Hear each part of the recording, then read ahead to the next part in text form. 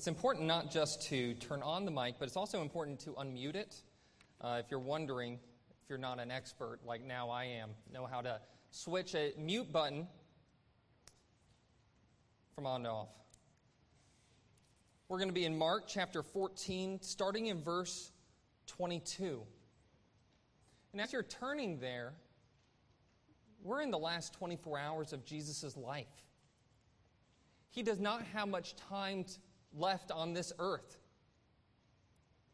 And he spends this last day organizing and preparing a Passover meal for his disciples. And he sovereignly guides it all, prepares it, sets it up. And for what reason? Why does Jesus take such an important, or attribute so much importance in trying to organize this event, getting everyone into the upper room, having a place where his disciples can participate in the Passover supper? In part, we see that after, in John chapter 14 through 17, we see that Jesus has a lot of instruction left to give his disciples in between him leaving the Passover feast and then going to his cross, and going towards specifically the Mount of Olives. But we see here something that the Synoptic Gospels, Matthew, Mark, and Luke, make a special point of showing. That there is, in that last meal of Jesus, he sets up his own supper, what we call the Lord's Supper, an ordinance instituted not to remembering the Passover lamb, but to remembering himself. Let's read, starting at verse 22. And as they were eating, he took bread, and after blessing it, broke it, and gave it to them, and said, "Take, this is my body." And he took a cup. And when he had given thanks to them, he gave it to them, and they all drank of it. And he said to them, "This is my blood of covenant, which is poured out for many. Truly I say to you, I will not drink again of the fruit of the vine until that day when I drink it new in the kingdom of God." And when they had sung a hymn, they went out to the Mount of Olives. This is the reading of God's holy, inerrant word. Did you notice something there? It ended with them hymning. Sung a hymn is just one word there. They hymned. They psalmed. They sang.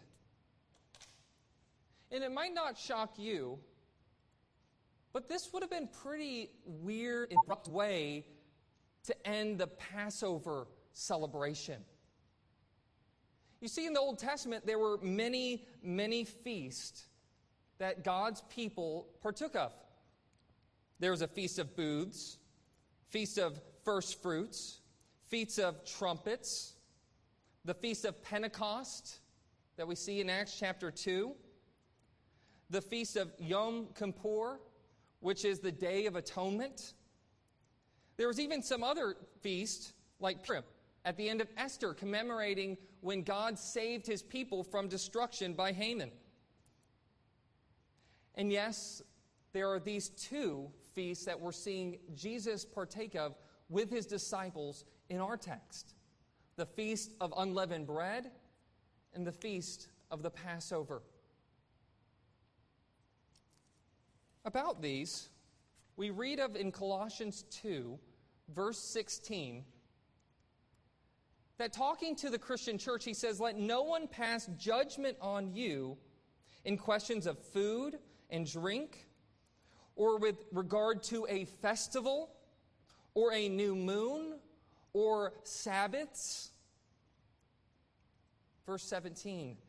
These are a shadow of the things to come, but the substance belongs to Christ.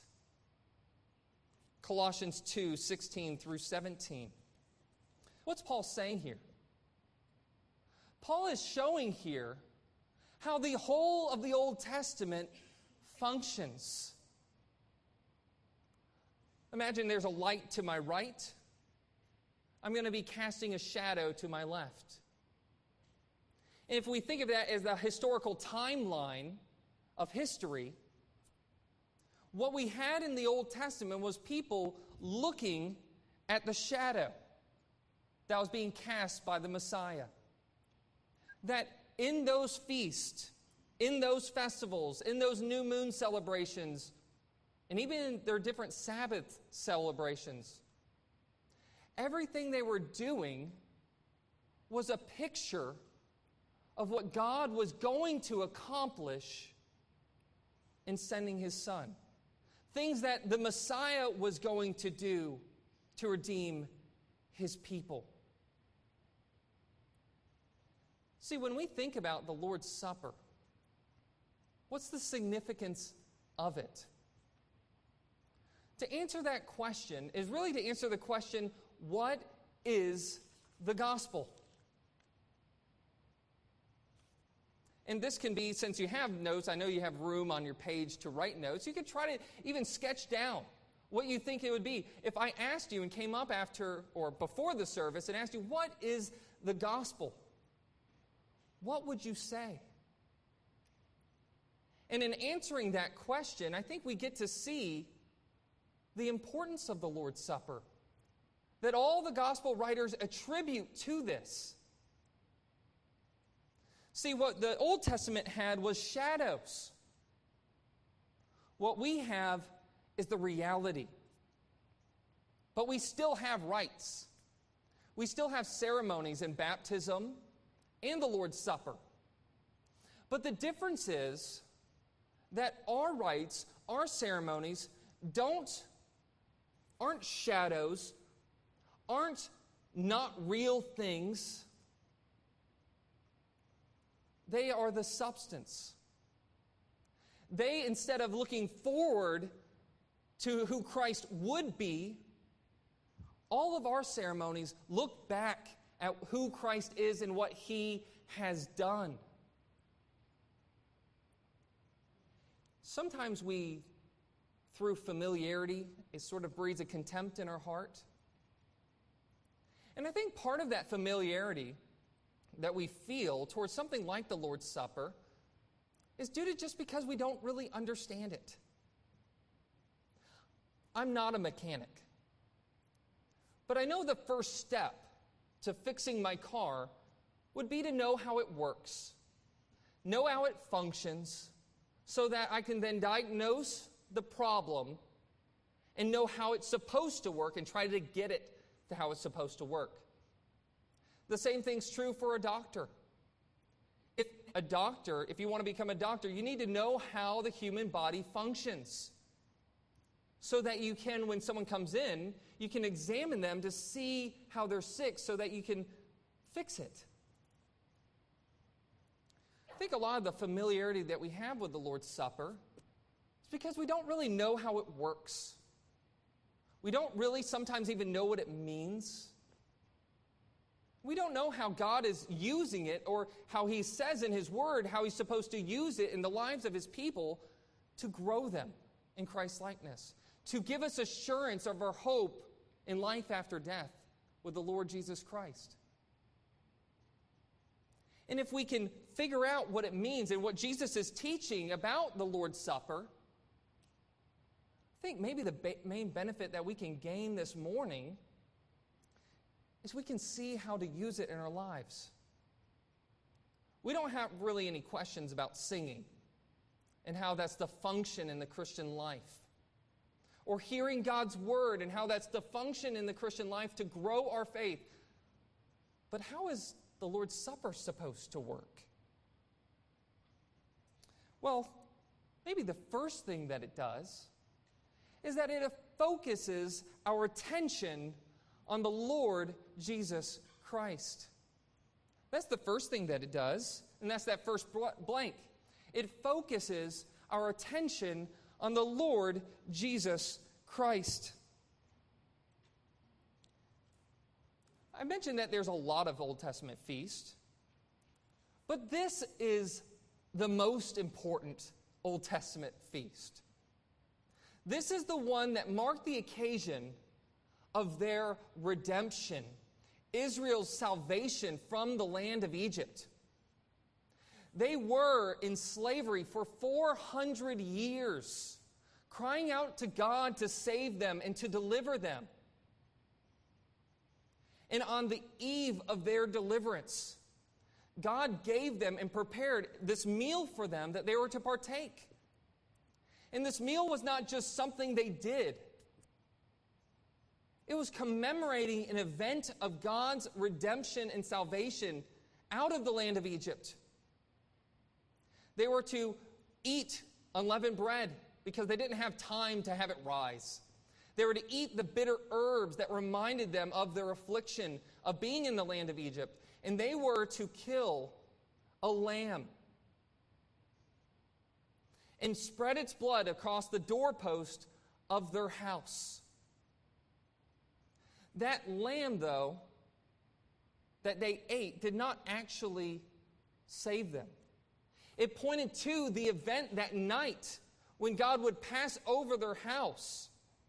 That when the angel of death came into the land of Egypt to kill every firstborn son, the last plague upon the Egyptians, a judgment came upon the land, not distinguishing people based on their ethnicity, not based on their nationality, but the angel saw the blood, distinguishing people who were covered by the blood of the Lamb from those who were not.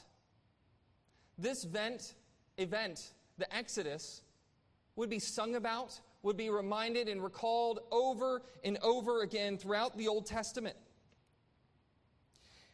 And isn't it curious that it's during this meal that Jesus makes it about himself? He took the bread, unleavened bread, portraying Israel's affliction. And he said, "This is my body." He took a cup of wine. And he said, "This is my blood." And he said at the end of it, he makes it about himself. He says, Truly I say to you, I will not drink again of the fruit of the vine until the day when I drink it new in the kingdom of God. C.S. Lewis, I think, was right in portraying our options when we look at the Lord Jesus Christ, of how we are to think of him, and why it's impossible to see him as just simply a good moral teacher, or for that matter, to see Christianity as fundamentally about living a moral life, escaping from hell, being good people. Because Jesus here says something that would be absolutely ludicrous for anyone to say. And this isn't the first time. In Mark chapter 2, verses 5 through 12, he claimed to be able to forgive people of their sins, when only God can forgive people's sins, because people have broken God's law. He's already claimed, or will actually, after his resurrection, he will claim in Luke 24, 25 through 27, that all God's past revelation in the Old Testament spoke about him and his future sufferings. And that book, by the way, the Old Testament, was written long before he was born. And Jesus, when he says this, when he says that this is about his body and his blood, think about how many countless martyrs of the faith that he's ignoring. They simply glossing over. Jesus is not the first person to have died for their faith and for faithfulness to God. But the thing that every previous martyr did not have was the identity of being the Messiah. There's a reason why at the very outset of Jesus' ministry, John the Baptist looks at Jesus in John chapter 1, verse 29, and says, "Behold, the Lamb of God, who takes away the sin of the world. This is he who I said, after me comes a man whose ranks before me, because he was before me."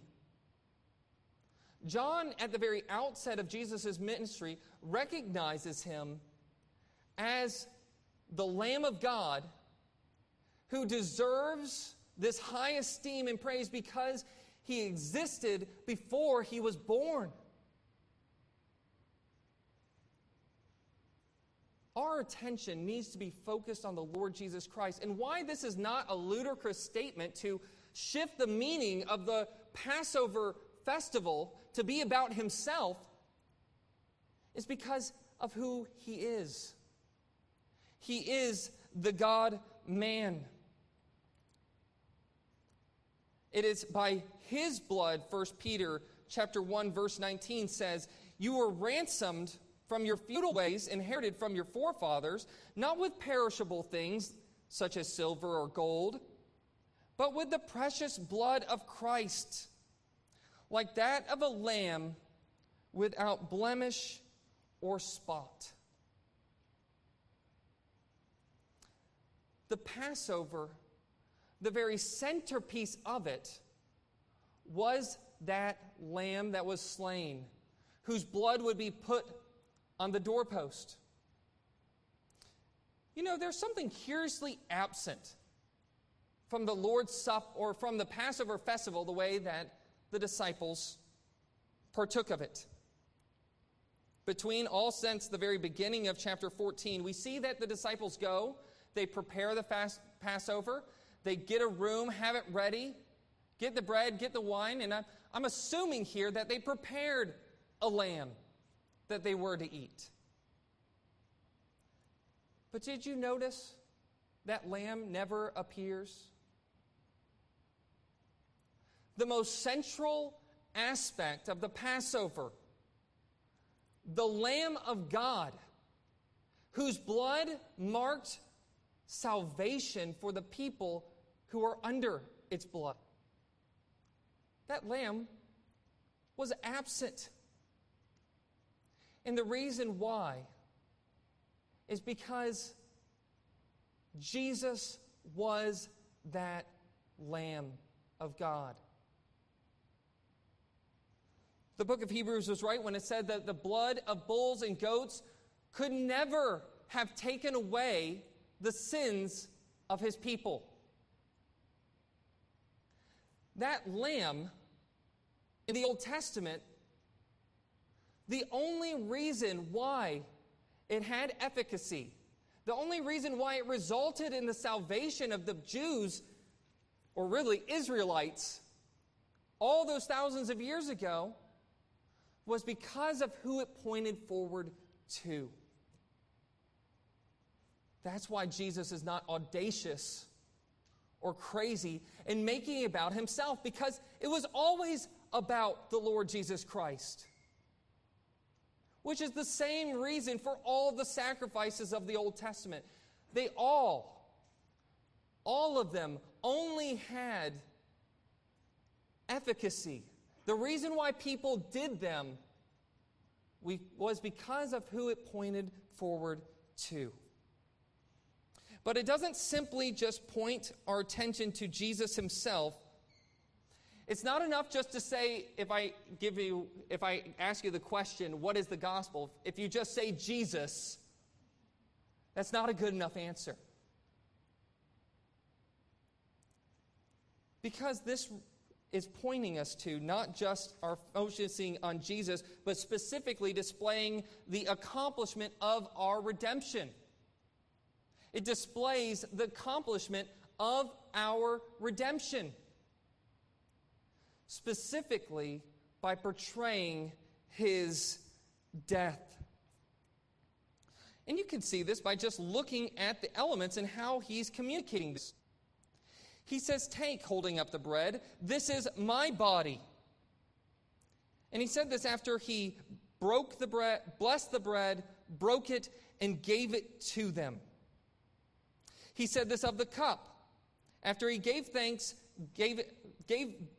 for the cup, gave it to the disciples, and they all drank it. And he uses this language, specifically in verse 24, saying that this is my blood of the covenant, which is poured out for many.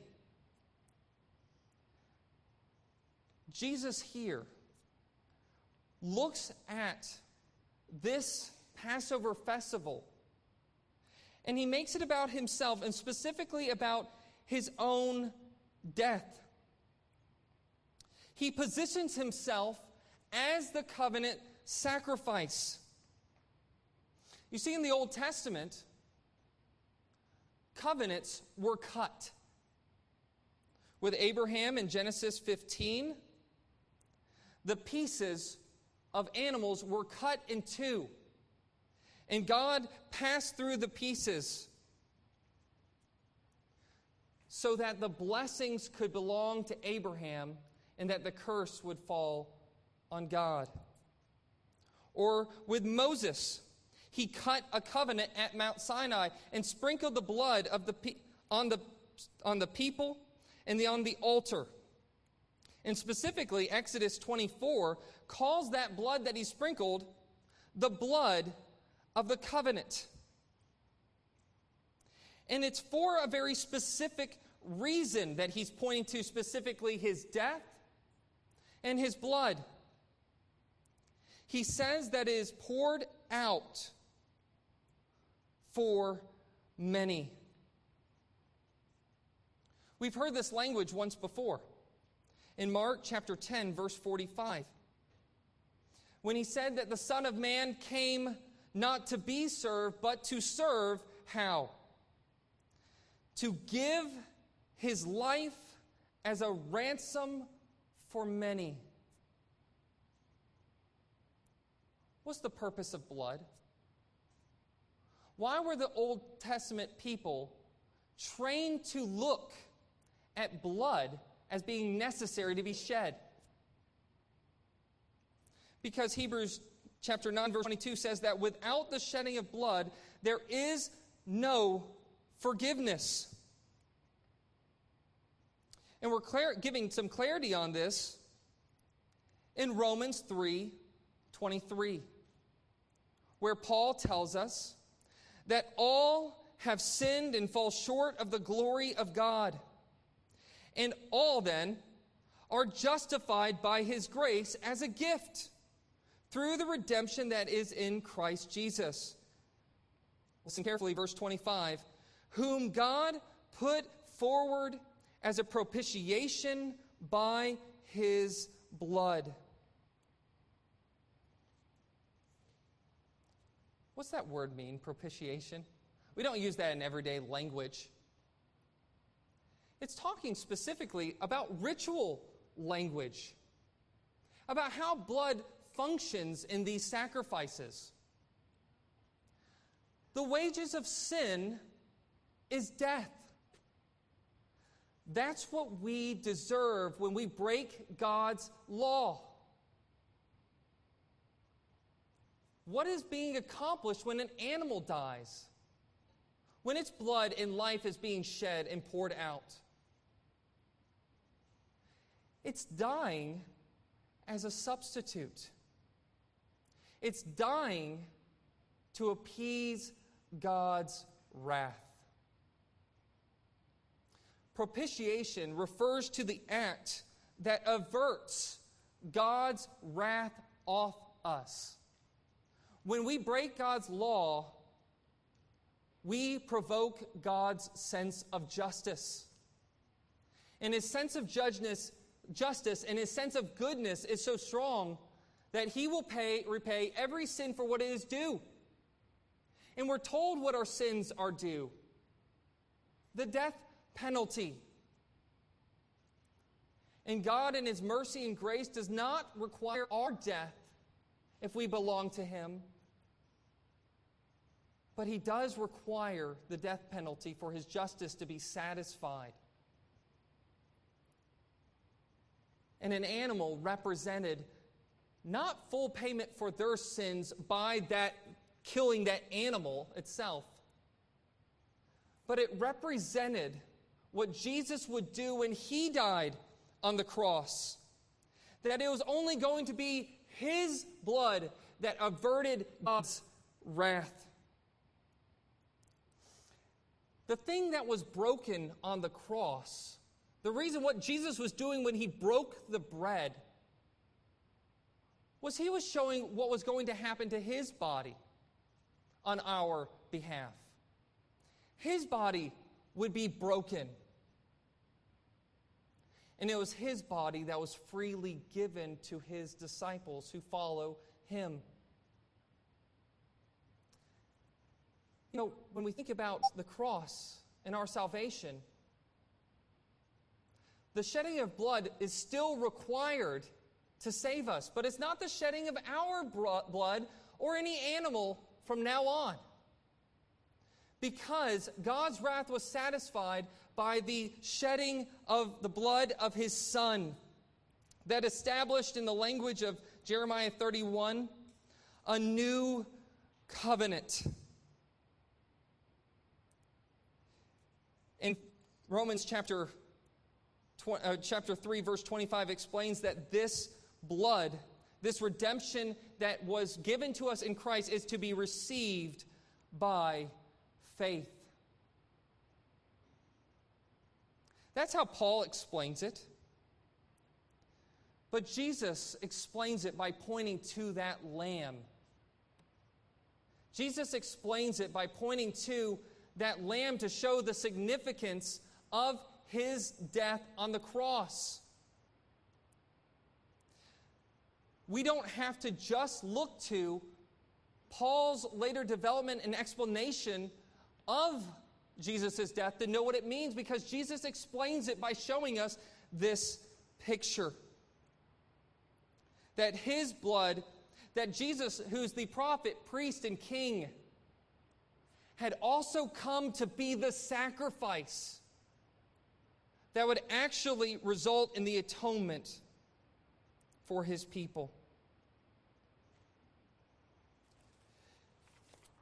You know, there's lots of different things that are going on in this text.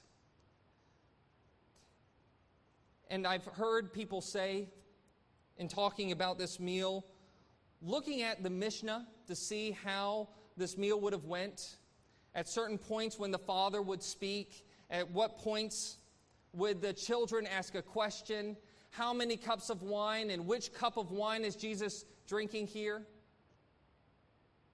The reality is that the Mishnah that we have was written hundreds of years after this event here. So when we look at this event and look at this Lord's Supper, if we're going to understand what the cup is that he drank and what his broken body meant, we have to go to the Scripture to see what it is. And we see the cup that he drank. We're told in Psalm 116 that part of the salvation we have is that we've been given the cup of blessing. But how is that possible for sinners to drink the cup of blessing?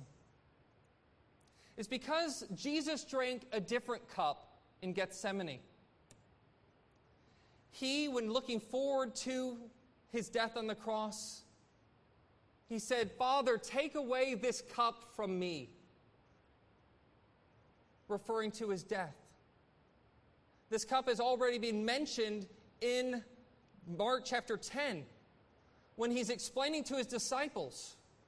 When they ask to be the greatest in the kingdom of God, they have no idea what they're asking, because what it looks like to be the greatest in the kingdom of God is to suffer and die. And he says, are you able to be baptized with the baptism which I'm going to have? Are you able to drink from the cup from which I will drink? And the answer to that is no. You see, Jesus drank the cup of God's wrath, had his body broken because he was enduring God's curse so that we might enjoy God's blessing. 2 Corinthians chapter 5, verse 21 says that for our sake he made him to be sin who knew no sin, so that in him we might become the righteousness of God. Maybe the one other aspect of this being a covenant meal displaying our redemption that we shouldn't just gloss over is that everyone in this room partook of it. Jesus is the one who blessed the food. The reason why it's a blessing to us is because it comes from Jesus' hand. He blessed it when he gave it to us. The redemption that he's picturing of his broken body and his spilt blood, it's not something that the disciples have to earn. It's something that Jesus, with his hand, freely gives to them. This covenant meal, as all covenant meals, happen in the context of the people of God who are called to faith in the promises that are being pictured in it. And lastly, they all drink of it and they all eat of it. You know, it's when he talks about this, the other Matthew and Luke, when it records this institution, we see that he's actually instituting a perpetual ordinance just like the Passover, because after each time he gives the bread and gives the wine, he says, "Do this in remembrance of me." And I think we all pretty much got that. We got that down packed. That this is a memorial of his death. And this aspect is easiest to understand because it's something that we can do. It's something that we can do in our own power. We all know how to remember past events. But what kind of eating and drinking that leads to salvation is Jesus talking about here? There's an aspect of remembrance. But I would point you to John chapter 6. John chapter 6, Jesus tells them, after giving the food to the 5,000, he explains to them in verse 35 of John chapter 6 that I am the bread of life. Whoever comes to me shall not hunger, but whoever believes in me shall never thirst. He says that I am the bread that came down from heaven. He says that anyone, in verse 51, anyone that eats of this bread, he shall live forever. And the bread that I will give for the life of the world is my flesh. Verse 53, he says, truly, truly, I say to you, unless you eat the flesh of the Son of Man and drink his blood, you have no life in you. Verse 55, for my flesh is true food and my blood is true drink. Whoever feeds on my flesh and drinks my blood abides in me and I in him. That's some complicated language, isn't it? What's Jesus talking about here? The kind of food and the kind of drink he's talking about is not physical food, is not physical drink. We don't get the benefits of redemption just by merely participating in the rituals that he's given us to remember his death. The reality of his blood poured out for our sins and his body broken on our behalf becomes a reality in our hearts when we embrace it in faith, when we embrace the Savior in faith. The type of feeding that he called his disciples to was one which believed on him, rested upon him as their only hope in life and in death. The type of drinking he called his disciples to was one in which looked with the eyes of faith to the blood of Christ to be the only source of life that can pay for our sins.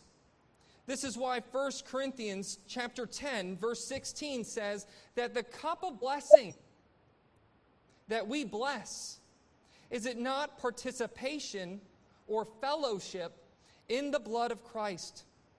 The bread that we break, is it not participation in the body of Christ? What we are having displayed here is full redemption that comes as a result of Jesus' death on the cross, which becomes a reality in our hearts by faith and by faith alone. And the last thing that he does when he's looking at this, when he gives this to his disciples in this institution of the Lord's Supper, is he makes it just as forward-looking as it is backward-looking. He makes it just as forward-looking as it is backward-looking. He says, "Truly I say to you, I will not drink of the fruit of the vine until that day when I drink it new in the kingdom of God." Part of why we remember our past redemption on the cross is because that redemption on the cross gives us assurance and hope for life after death, for life with Jesus. And just as sure as Jesus' resurrection was from the dead, so is it just as sure that we will be raised from the dead. We're given this picture in Revelation 19 of the wedding feast of the Lamb, where one day when he comes back and saves his people, we will rejoice, exult, and give him the glory, for the marriage of the Lamb has come, and his bride has made herself ready. It was granted to her to clothe herself with fine linen, pure and bright. For the fine linen is the righteous deeds of the saints. And the angel said to me, "Write this, blessed are those who are invited to the marriage supper of the Lamb." You know, there's a certain sense in which we look at the supper and we eat this. We're just getting a little bit of wine. We're just getting a little bit of bread. And Jesus, instead of partaking of the lamb, he cuts it short and leaves and sings a hymn. If the Mishnah is correct, he sang Psalms 115 through 118. But he did cut it short. See, the Lord's Supper, the fact that it's forward-looking, the fact that we're just getting morsels to eat, should remind us of the incompleteness of the Christian life. That we have something to look forward to. He leaves a meal that is unfinished. And we look forward to the final day of our redemption. So what's the answer to that question? What's the significance of the Lord's Supper? Why should it not be something that we start to have contempt to because we're familiar with it? Because the Lord's Supper portrays the gospel. It portrays our only hope in life and death is Jesus Christ and Him crucified. But we often grow bored of that. We want the gospel to be something more than just our redemption from sin, than just the redemption that Jesus Christ purchased us from the cross. But to remove this and make this not the center point, the death of Jesus, not the center point of the Christian faith, is to remove the very heartbeat of Christianity.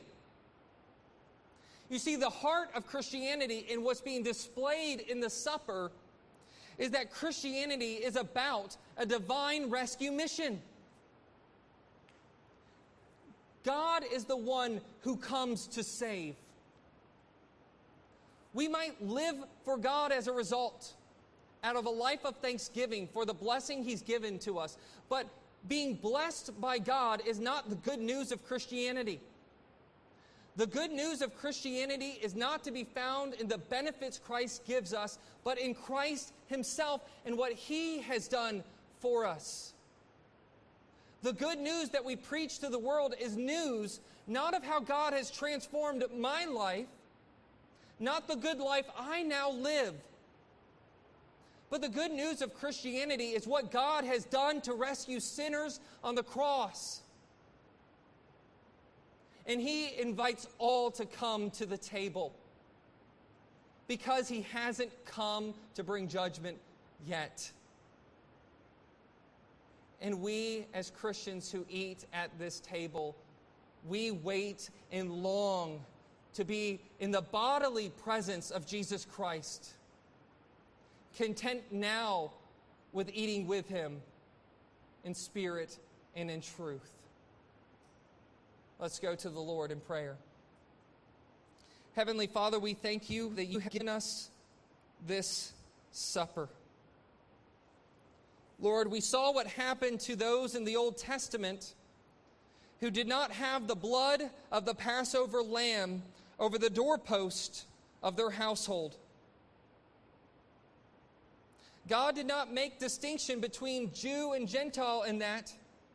He made a distinction between those who had the blood covering their sins and those who did not.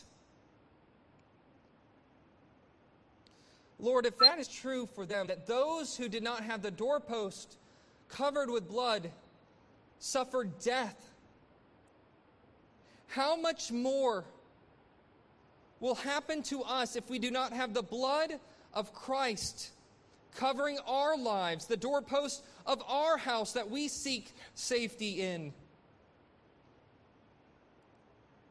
Lord, may we not only seek safety for ourselves in Jesus Christ and what He has done for us, but may we point others also. For Christ, our Passover lamb, has been sacrificed. He has achieved not only our redemption, but all who would call upon the name of the Lord will be saved. And Lord, we thank You that this supper was given to the disciples as a gift. And Lord, may we never underestimate the value of that gift. May we never become content or too familiar with the awe-inspiring, amazing fact that God sent His Son to die on the cross for our sins, who was innocent and spotless and was the only person in human history who did not deserve His death. Lord, and may we continue to grow in our understanding and grow in all of that day by day, and that the result in our life would be one of worship, worshiping Jesus for who He is and what He has done. It's in Jesus Christ's name that we pray. Amen.